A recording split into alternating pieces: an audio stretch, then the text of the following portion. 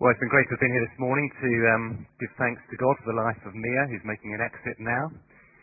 And here in Wellesley and Hannah dedicate themselves to bringing her up in the Christian faith. If she's anything like her parents, she'll probably grow up to be intelligent, attractive and sporty. But the most important thing that her parents want for her is to have her own personal Christian faith, as any parents here will want for their own children. But what does that mean? What difference would it make for her? How does she be different from anybody else here this morning who may not call themselves a Christian? Is it simply that she'll come along regularly to church and lead a good life?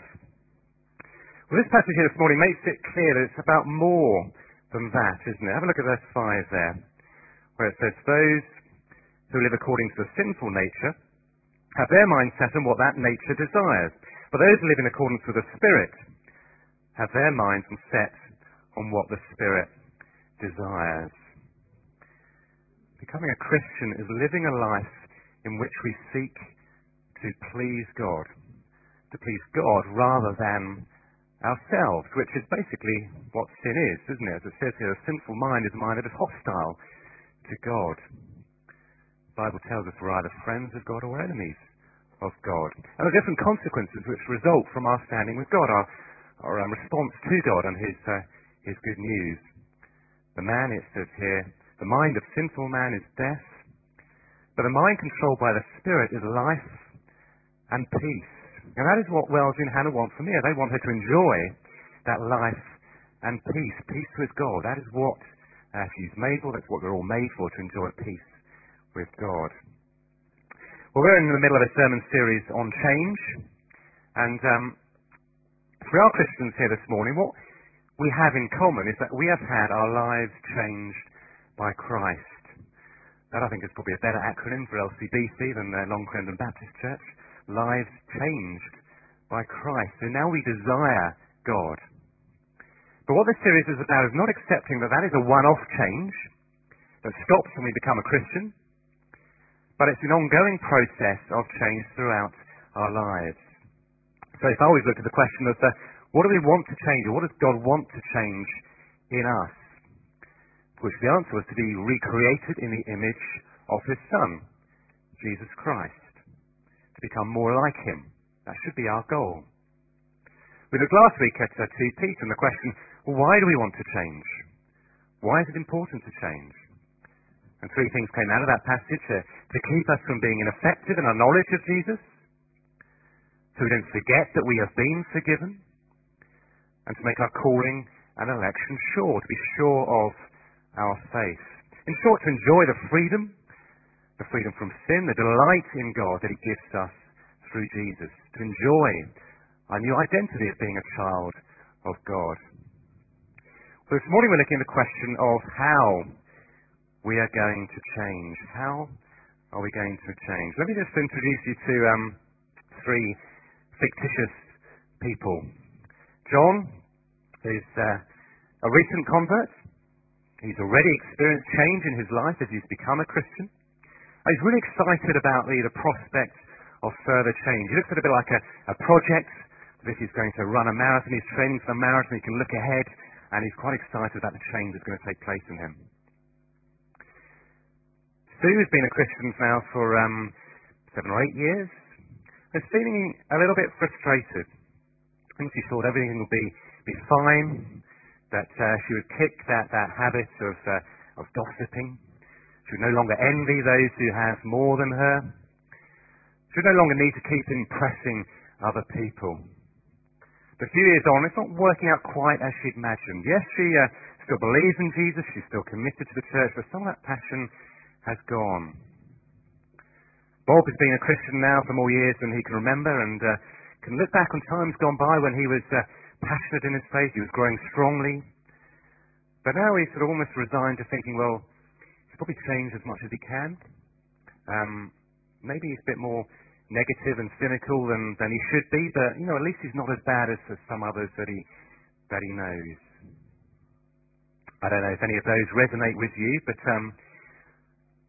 if so, I do hope this morning that we will have a more realistic understanding of the process of change, That if you are feeling a little bit despondent, maybe a little bit complacent, that you'll be filled with a new hope, a new optimism, and a new passion. The good news about becoming a Christian is that we don't need to worry about trying harder to change ourselves and become some sort of better person. Because in the same way that God enabled us to become Christians in the first place by His grace, He will enable us to become more like Christ if we put our trust in Him, if we ask Him to. And the key to how we will change is through the work of the Holy Spirit, the third person of the Trinity, through His power at work in us. So let's see what this passage tells us about life through the Spirit. And the first thing we see here is that the Spirit brings life and freedom. Chapter 8 starts with these great words, "Therefore, there is now no condemnation for those who are in Christ Jesus. Because through Christ Jesus, the law of the Spirit of life set me free from the law of sin and death." Now, you may know that. It may be news to you.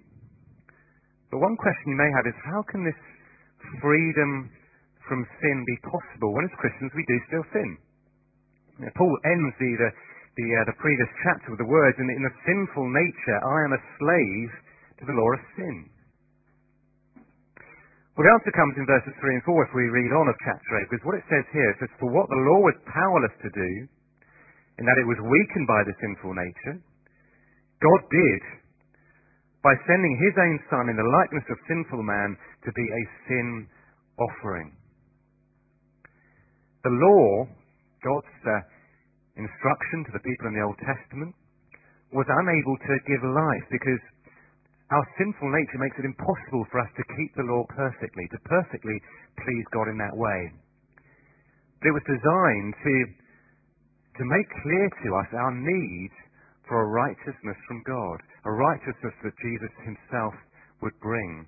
God, it says, did. He stepped in and He achieved what the law could not do, was not meant to do, by sending His Son Jesus. What exactly did Jesus do? Well, it says He came as a sin offering. He came as a sin offering. In other words, He sacrificed Himself to atone for our sins. God's righteous law required that sin be punished by death. And in the Old Testament they had regular animal sacrifices, but they were temporary. They had to be done repeatedly, time after time. But in the death of Jesus, God's justice was satisfied once and for all. And the result for us, as it says here, there is no condemnation. We are free. We are free from guilt. We are free from the penalty of sin if we are in Christ Jesus. And these opening words of chapter 8 really just sum up the gospel. This is the good news of Jesus Christ in a nutshell. Because Jesus died for us, we need no longer fear death and condemnation. And instead we can live life to the full. We know this is a preparation for the real life to come when we go to be with God. It brings a new freedom, it brings a new purpose to the way we live our lives.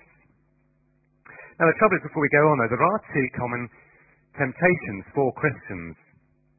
One of those is to somehow think that the sacrifice just wasn't quite sufficient, and that somehow we still need to prove ourselves, to make up for what Christ hasn't done, to somehow live our lives as well as we can, setting ourselves rules which we can keep and feel quite good about ourselves, and somehow just prove ourselves maybe to other people, prove ourselves to God, somehow prove ourselves to ourselves, if you like.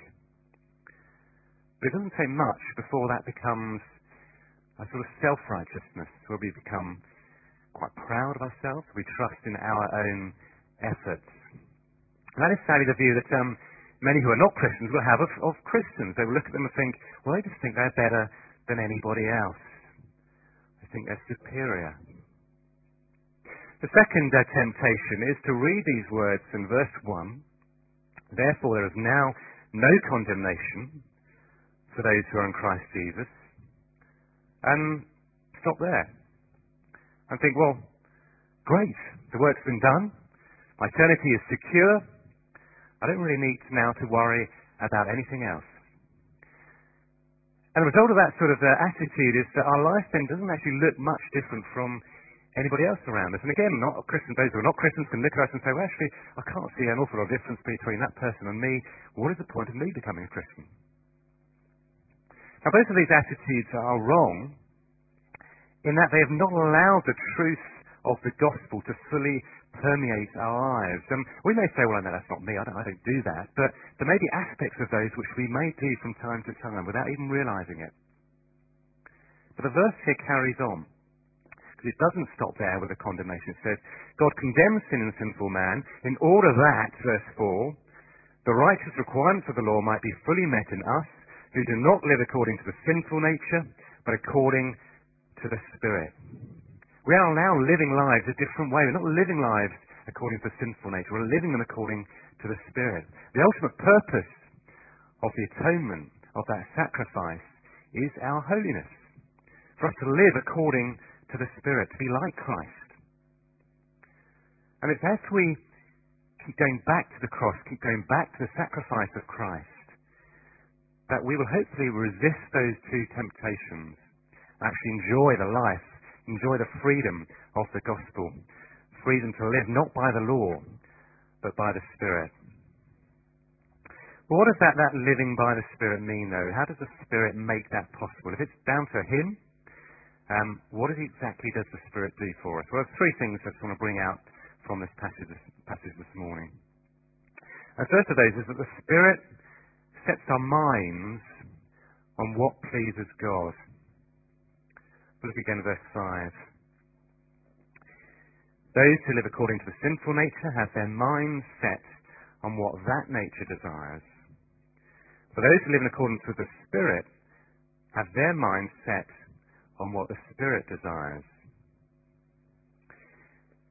As we said earlier, the first work of the Spirit is to change our inner being from being one that is at war with God to being one that delights in God and in His instruction.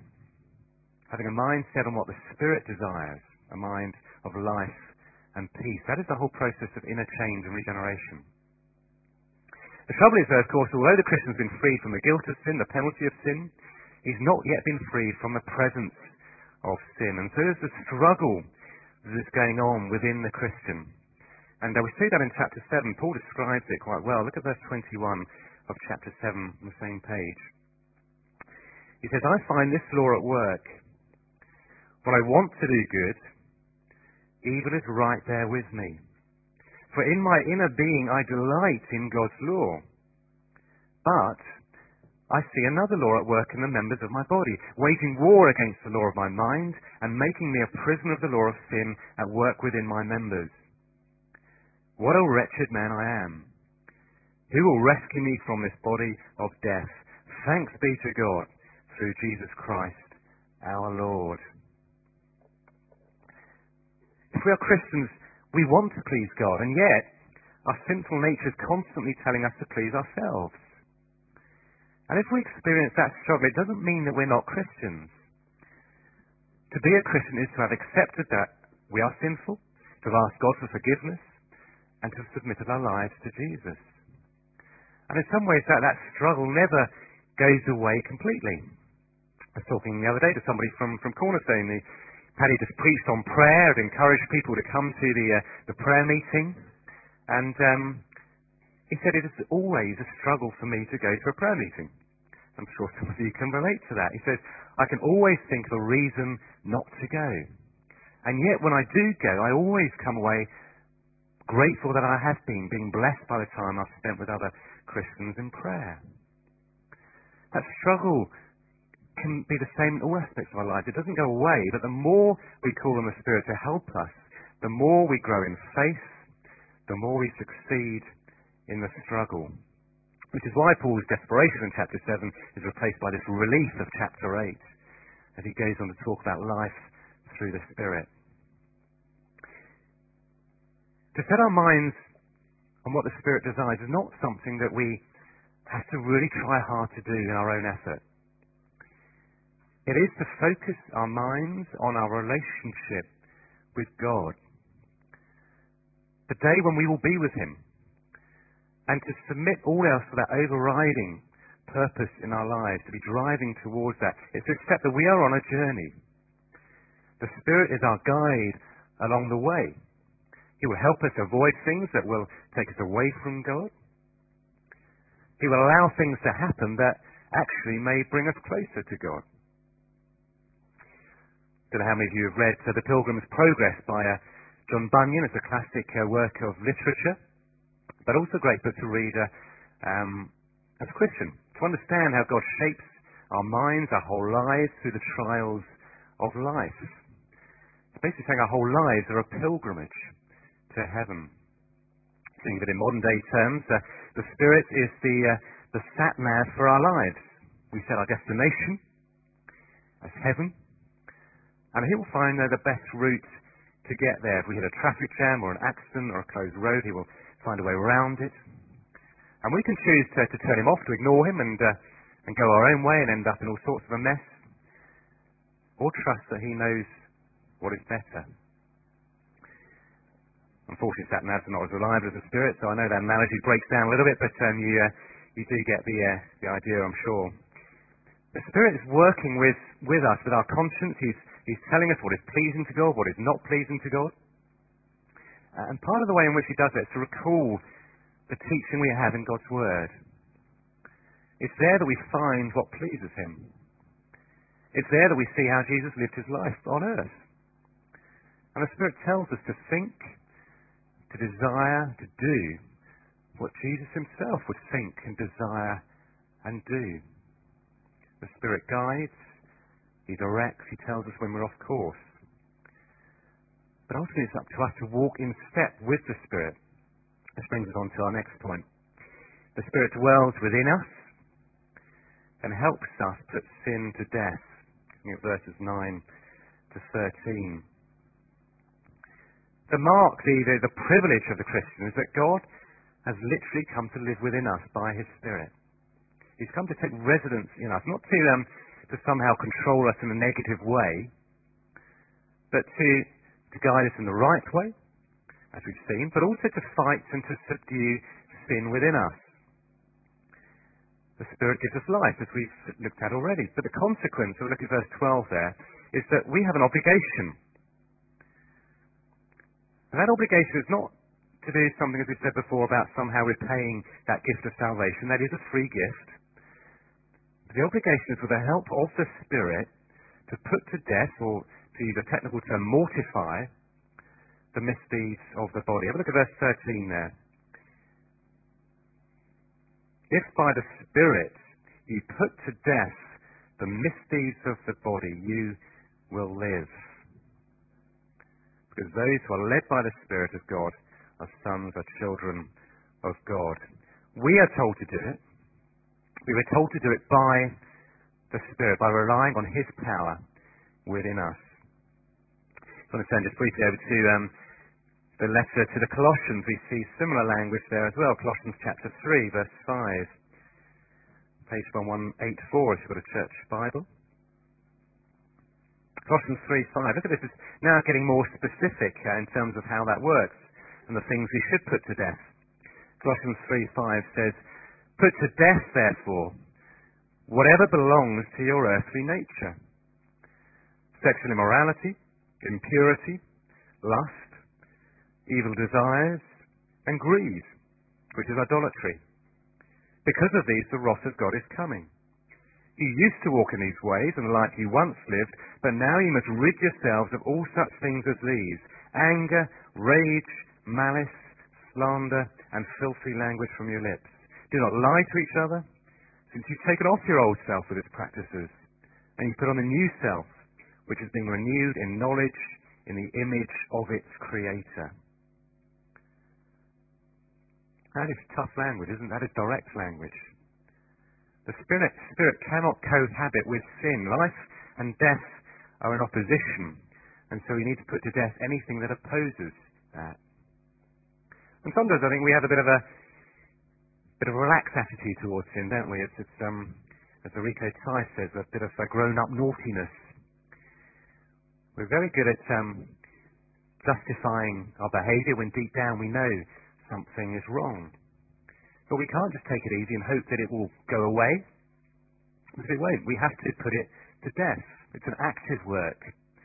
We can't expect that somehow as we get older, we grow older, we'll be less prone to temptation.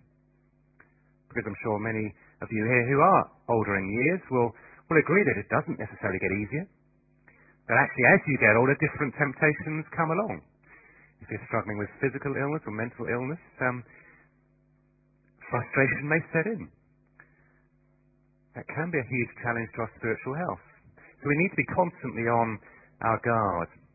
Our ultimate aim is to be like Christ, to be in his image. And in order to be like him, we have to rid ourselves of sin. And we can only do that with the Spirit's power, but we have to make a conscious effort to cooperate with him. John Stott says this, and it's a great piece of alliteration from him. The Spirit gives us the desire, the determination, and the discipline to reject evil. He gives us a desire, but let's take the initiative to act, which means identifying the sin and admitting the problem. I think in Christian circles, often we find it much easier to talk about problems in life, maybe our physical problems, my bad back, maybe some emotional problems, rather than spiritual problems.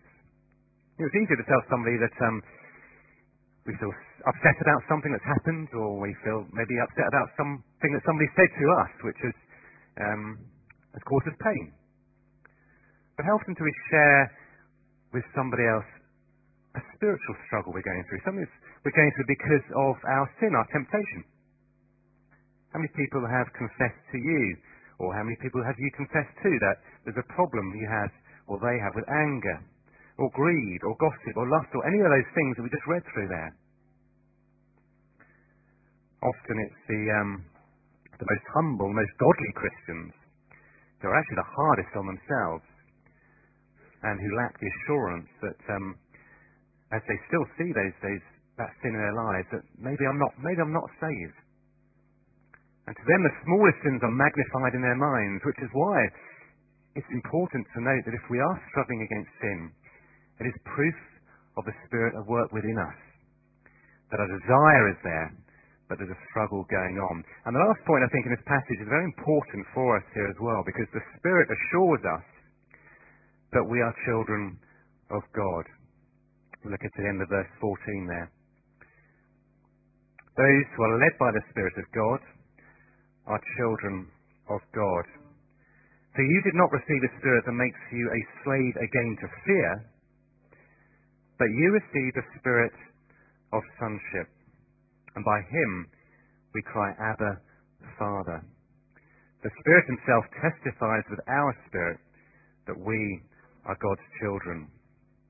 And now if we are children, then we are heirs, heirs of God and co-heirs with Christ, if indeed we share in his sufferings, in order that we may also share in his glory. Now it'd be easy to think, wouldn't it, I'm failing in this struggle, and therefore be afraid, fear God's judgment, fear whether I really am a Christian, which is why the Spirit here reassures us that we are children of God. And that is often where the devil tries to attack us, isn't it? Sort of sowing seeds of doubt in our minds. You know, you can't really be a Christian if you're doing that, if you're thinking that. The Spirit prompts us to cry out to our Father, Abba, Father, a term of intimacy which no Jew would ever have used to address God. It's crying, Abba, Father. It's expressing a real deep felt emotion, a cry for help. We cry out in the heat of battle for help from the Spirit to reassure us that despite our failings, we are still children of God, and that can't be changed. He still loves us. He won't leave us. He will protect us. It's a cry of trust in the situation of suffering, that as we think of the future glory, that is ours. How does the Spirit, as it says here, testify with our spirit that we are God's children? Well, by freeing us from the fear of death, by demonstrating his power at work within us, by making us turn to the Father for help, by giving us the hope of glory. All in all, he is reassuring us of the Father's love for us. If we are his children, then we are his heirs. And as a reminder, there is no condemnation for those who are in Christ Jesus. We can look forward to a glorious inheritance. The best is yet to come. Amen. We've got a time of quiet, a moment of quiet to speak to God personally about what he said to you. Maybe you want to know that life, that freedom for yourself that you don't yet know. Maybe there are areas, if you're already a Christian in your life, which you're not happy with, you're struggling with, and you need to ask the Spirit to help you actively rid yourself of. Cry out to your Father. Maybe you need to remind yourself that you are a child of God. Ask the Spirit to reassure you that that is the case. A moment of quiet.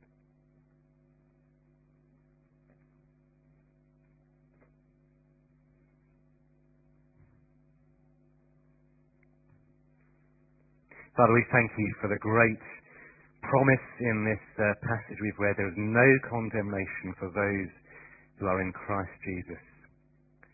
He has set us free from the law of sin and death, and he did that by sending his own Son to be a sin offering for us. Lord, we thank you for that promise. But we thank you also that we don't stay there. We want to grow into the image of Christ. We want to be like him, and we thank you that we can do that through the power of your Spirit at work in us. And we do pray now that he would be at work in us. He will be guiding us. He will be pointing out to us areas of lives in which we are struggling and need to do away with sin. We pray that his power would enable that to happen. And Lord, if we are struggling and wondering whether we really are a Christian, Lord, remind us, reassure us that we are, that struggle is the devil trying to get a hold. Remind us of our eternal future. Give us that assurance that we are your children. And Lord, help us look forward to that great inheritance that you promised when we'll be with you and inherit the eternal life with you forever. In Jesus' name, amen.